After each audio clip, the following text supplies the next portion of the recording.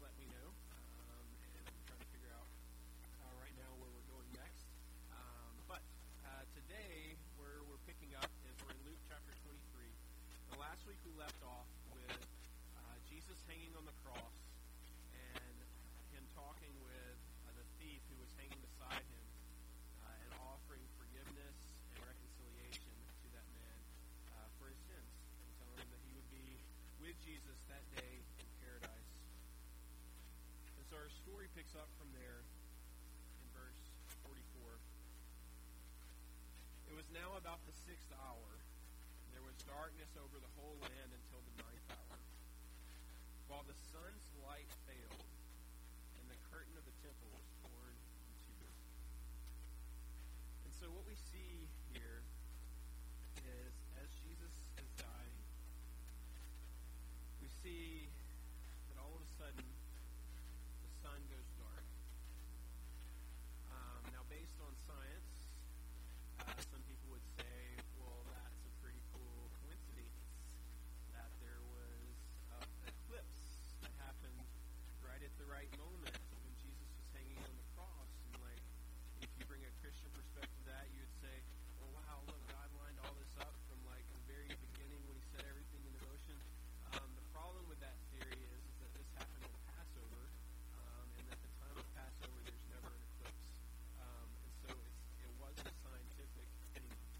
It was a supernatural thing. It was a thing that can't be explained by normal occurrences. That when Jesus was hanging on the cross, God was getting people's attention, and he was saying, hey, something big is happening right here. And he did so by turning off the lights. How do you get the attention of a room full of kids? Turn off the lights. They start screaming for a minute, and they turn it back on, and everybody's attention. Well, God turns off the lights. He's telling the whole world, hey, you need to be paying attention to what's happening right here. Not in Luke, but in some of the other accounts. We also have accounts of the fact that dead men were raised to life at this moment, and they were walking around town. I think that probably got some people's attention. Other accounts also include the fact that there was an earthquake involved at this time. It's as if God is saying, hey, people, listen up, pay attention. Something big is happening right now.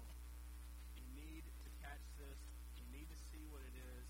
You see, Jesus' death was a monumental event in world human history. It's a huge event. This is a major thing that's happening. That all of history past was pointing forward to this, and all of history future is pointing back to this. This is the defining moment in mankind's history as far as our relationship with God and what that looks like. And God's trying to get everybody's attention, and he's showing them, hey, here's something big. Another fact that's included here in Luke's account is the curtain in the temple was torn in two.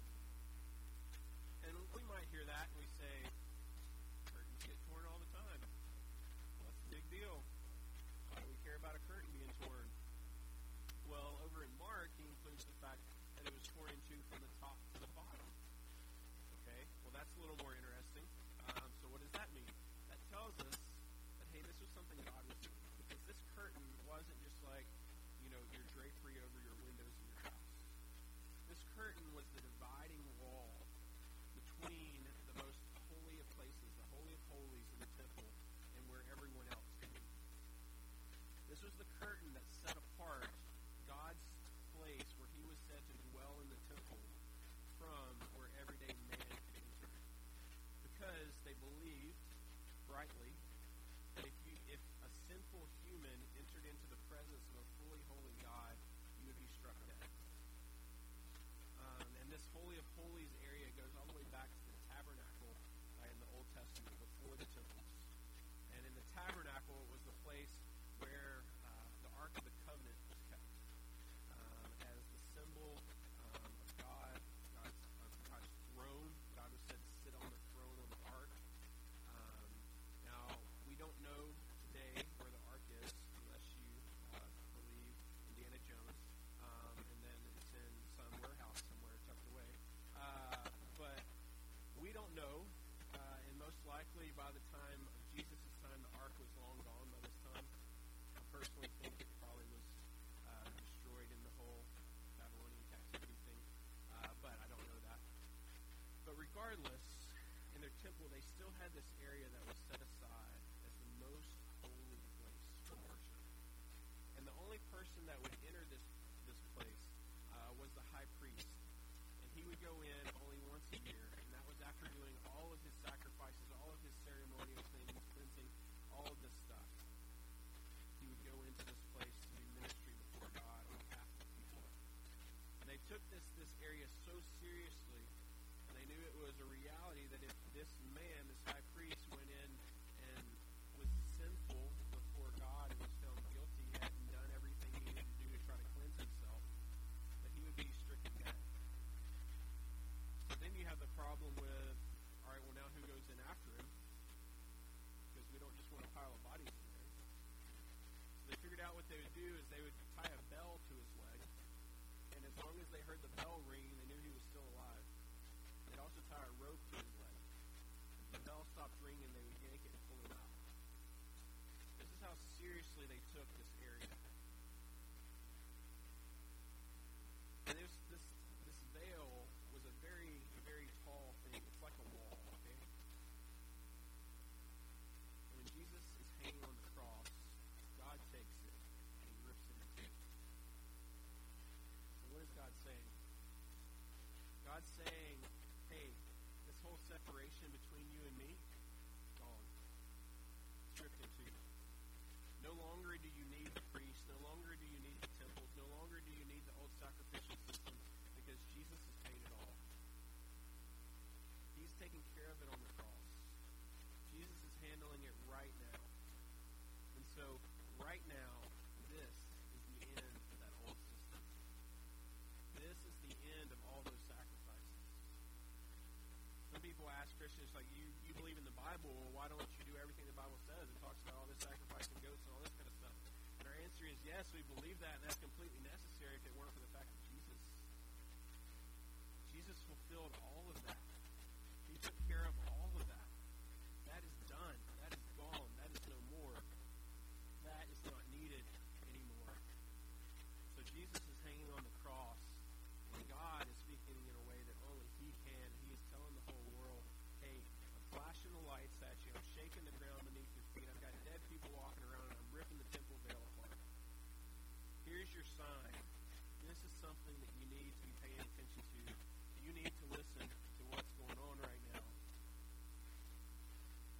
Verse 46, and Jesus, calling out with a loud voice, said, Father, into your hands I commit my spirit. And having said this, he breathed his last. Just like that, Jesus was dead. His earthly life came to an end at that moment.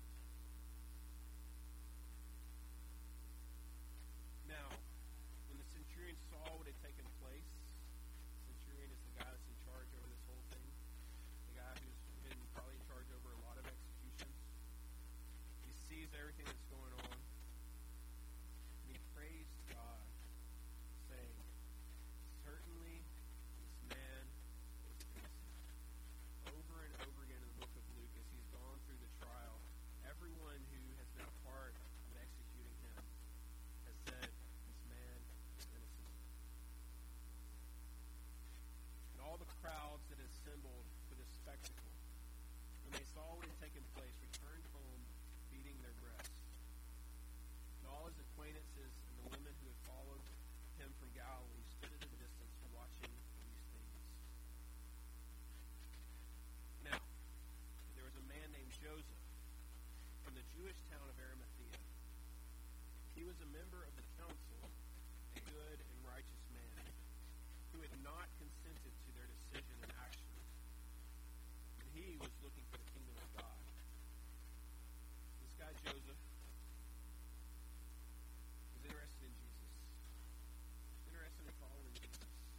And yet he was a part of the group that decided to put Jesus to death. But he wasn't a part of that. He stepped back from that. And this man went to Pilate and asked for the body of Jesus. And he took it down,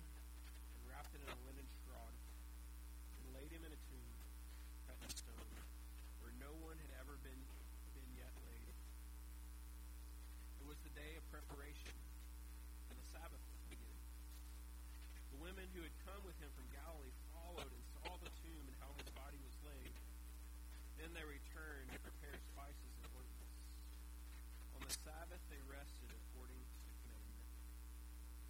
So we have this guy Joseph.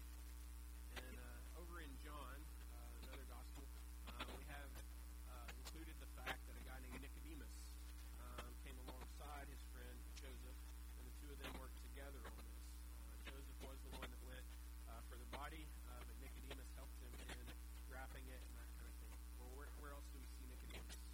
We see Nicodemus in John chapter 3, where Nicodemus comes to Jesus at night wanting to know more about what it is that Jesus is teaching, because Nicodemus, just like this Joseph, was a part of this Jewish ruling group. He was a part of the council. He was a part of the key figures in their religion.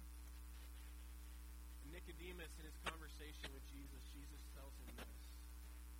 He says, "For God so loved the world that he sent his one and only Son, that whosoever believes in him should not perish, but have everlasting life." And so, from that moment on, we really have a clear picture of what Jesus was here for. He's here out of God's love for the world, so that man can be saved, so that man can be forgiven. So you have these two guys that were part of the ruling council, who step back from the council when they're making the decision to put Jesus to death. And they take Jesus' body and they put it in a tomb. A lot of times I feel like we kind of skip over the whole burial part of Jesus, right? Because like the key parts are like he died on the cross, and then we're about to get to there's an empty tomb. Let's think about for a minute that tomb and what happened there in that place. Some of the commentators I was reading on this pointed out the fact that where Joseph was from, he would not have purchased this tomb for himself. There would have been no reason for that. He would have had a tomb for himself close to where he lived. So it's thought, most likely, he bought this tomb specifically for this purpose. Specifically for Jesus, for a place to put Jesus. Now, when Joseph goes and asks for permission to bury Jesus' body, that's a big deal. Because, you see, at this time, whenever a criminal was crucified, whenever a criminal was put to death, what happened to their body was thrown in the dump. They weren't awarded the privileges of a burial. They weren't awarded the privileges of being honored for burial. Their body was just disposed of. And yet Joseph, here he goes and he asks for the body. And he's granted permission to take the body. And so he takes the body, he takes it and he lays it in this tomb. Now at this point, the rest of that council, they remember something that Jesus has said, but apparently Jesus' followers didn't remember. They remember the fact that Jesus said that, hey, if you kill me 3 days later, I'm going to come back to life. And so what they said was, hey, here's what we need to do. We need to go and make sure that his followers don't go steal his body, and just so they can tell everybody that he raised from the dead, because they'll just carry on this hoax, and it'll be worse than anything so far. And so what did they do? Well, the tomb was sealed with a stone. And then they had guards posted outside the tomb to make sure that nobody could break in and steal his body. And so Luke includes the fact that these ladies are following along. These ladies who love Jesus, these ladies who care about him. And they're trying to figure out how to prepare spices, how to prepare ointments so that they can anoint Jesus' body properly for burial. But the next day is the Sabbath, so they honor the Sabbath. The Sabbath is Saturday, the seventh day of the week. And this was the Passover Sabbath, so for the Jewish people, an extra kind of holy day that was set aside for rest. And so nobody was doing anything that day. And for the Christian, this is really the last Sabbath in the truest sense of the word. Because after this, after Jesus raises again on the next day, on the first day of the week, Christians since then have chosen to say, hey, the day on which we worship is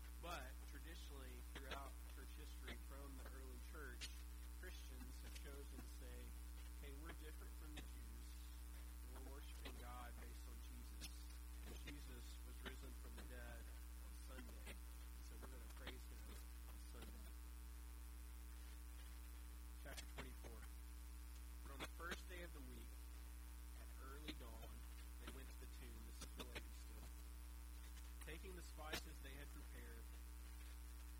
And they found the stone rolled away from the tomb. But when they went in, they did not find the body of the Lord Jesus. While they were perplexed about this, behold, two men stood by them in dazzling apparel.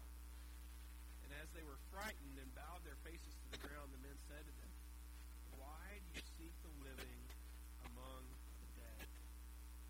He is not here, but has risen. Remember how he told you while he was still in Galilee that the Son of Man must be delivered into the hands of sinful men and be crucified, and on the third day rise?" And they remembered his words. And returning from the tomb, they told all these things to the 11, that's the disciples, and to all the rest. Now it was Mary Magdalene and Joanna and Mary the mother of James and the other women with them who told these things to the apostles. But these words seemed to them an idle tale, and they did not believe them. But Peter rose and ran to the tomb. Stooping and looking in, he saw the linen cloths by themselves, and he went home marveling at what had happened. So these guys from the other accounts we know to be angels speak to the ladies and say, "Why are you looking for the living among the dead?" You see, the ladies, they had heard Jesus say, 3 days I'm coming back. They're coming to the tomb with their spices to anoint his body, to preserve it for death. But he's not dead anymore.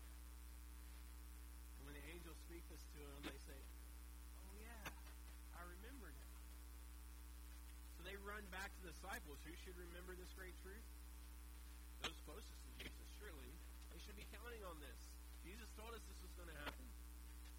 And yet, even when the ladies tell them, they say, "We don't believe you. You're full of it. You know how dead you get on a cross? Like, you get all the way dead." Like, there's a crazy theory out there that people have thrown out that, well, when Jesus' body was laid in a cold tomb because it was cold, that revived him. The disciples are like, "You're all the way dead on the cross, okay? Like, Jesus is all the way dead. Like, there's no way." But Peter, being Peter, and in John's account, it includes the fact that he went with Peter, they run to the tomb and find him. They believe. They believe that Jesus has been risen from the dead. This is great news. But I want to ask us today,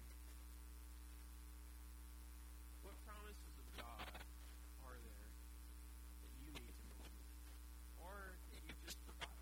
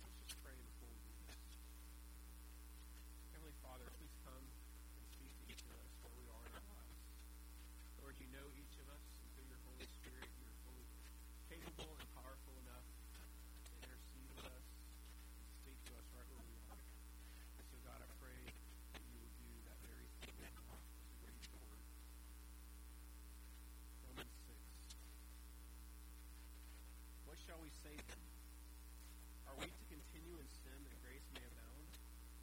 By no means. How can we who died to sin still live in it? Do you not know that all of us who have been baptized into Christ Jesus were baptized into his death? We were buried, therefore, with him by baptism into death, in order that just as Christ was raised from the dead by the glory of the Father, we too might walk in newness of life. For if we have been united with him in a death like his, we shall certainly be united with him in a resurrection like his. We know that our old self was crucified with him in order that the body of sin might be brought to nothing, so that we would no longer be enslaved to sin. For one who has died has been set free from sin. Now, if we have died with Christ, we believe that we will also live with him.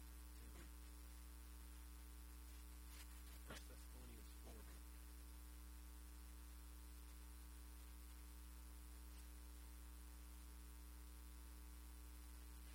For this is the will of God, your sanctification, that you abstain from sexual immorality, that each one of you know how to control his own body in holiness and honor, not in the passion of lust like the Gentiles who do not know God, that no one transgress and wrong his brother in this matter, because the Lord is an avenger in all these things. As we told you beforehand and solemnly warn you, for God has not called us for impurity, but holiness. Therefore, whoever disregards this disregards not man, but God, who gives his Holy Spirit to you. Romans 8.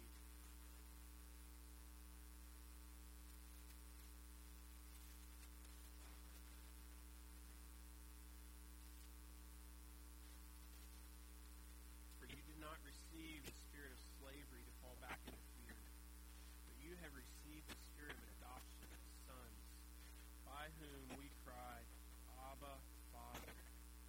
The Spirit himself bears witness with our spirit that we are children of God, and if children, then heirs, heirs of God, and fellow heirs with Christ, provided we suffer with him in order that we may also be glorified with him. Matthew 28.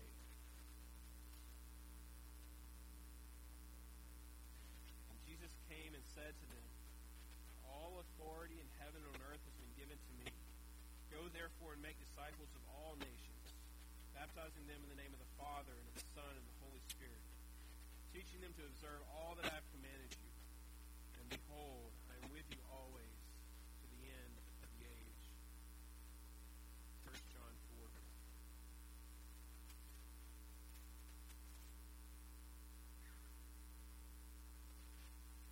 Whoever confesses that Jesus is the Son of God, God abides in him, he in God. So we have come to know and to believe the love that God has for us. God is love. And whoever abides in love abides in God, and God abides in him. By this is love perfected with us, so that we may have confidence in the day of judgment. Because as he is, so also are we in this world. There is no fear in love, but perfect love casts out fear. For fear has to do with punishment, and whoever fears has not been perfected in love. We love because he first loved us. If anyone says, I love God and hates his brother, he is a liar. For he who does not love his brother whom he has seen cannot love God whom he has not seen. And this commandment we have from him: whoever loves God must also love his brother. 1 Peter 1.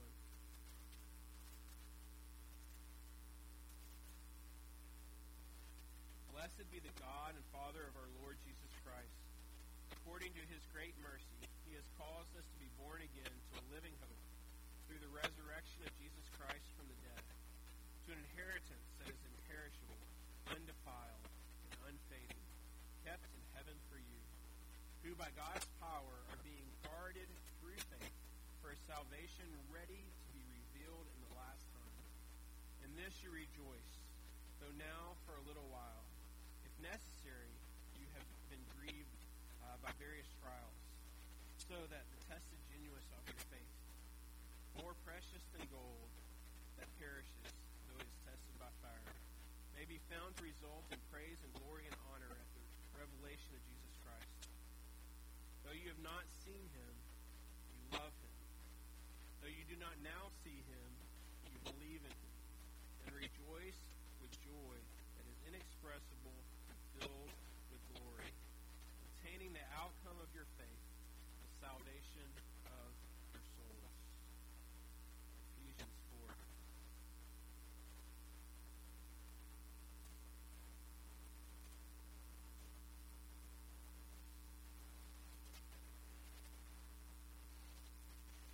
Therefore, having put away falsehood, let each one of you speak the truth with his neighbor, for we are members one of another.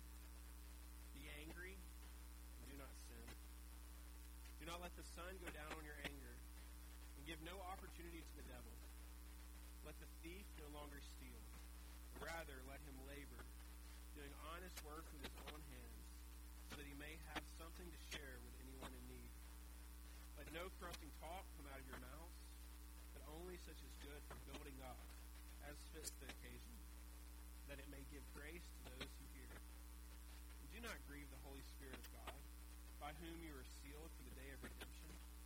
Let all bitterness and wrath and anger and clamor and slander be put away from you, along with all malice. Be kind to one another, tender-hearted, forgiving one another, as God in Christ forgave you. Therefore, be imitators of God as beloved children, and walk in love as Christ loved us and gave himself up for us, a fragrant offering and sacrifice to God. Psalm 119, 105. The word is a lamp unto my feet, and a light unto my path.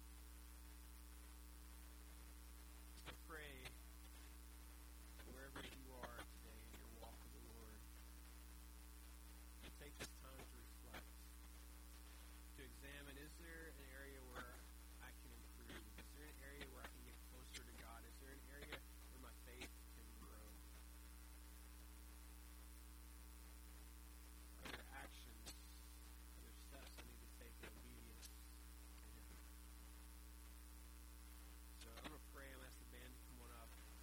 We're going to sing a song, and then we're going to take the Lord's Supper. So we know it's a time for believers to reflect on what it is that Jesus did for us. What is the price that He paid? It was His very life. And based on that price, there's implications for our lives. And so whatever God is leading you in, I pray that you will just reflect on that. And focus on your relationship with Him.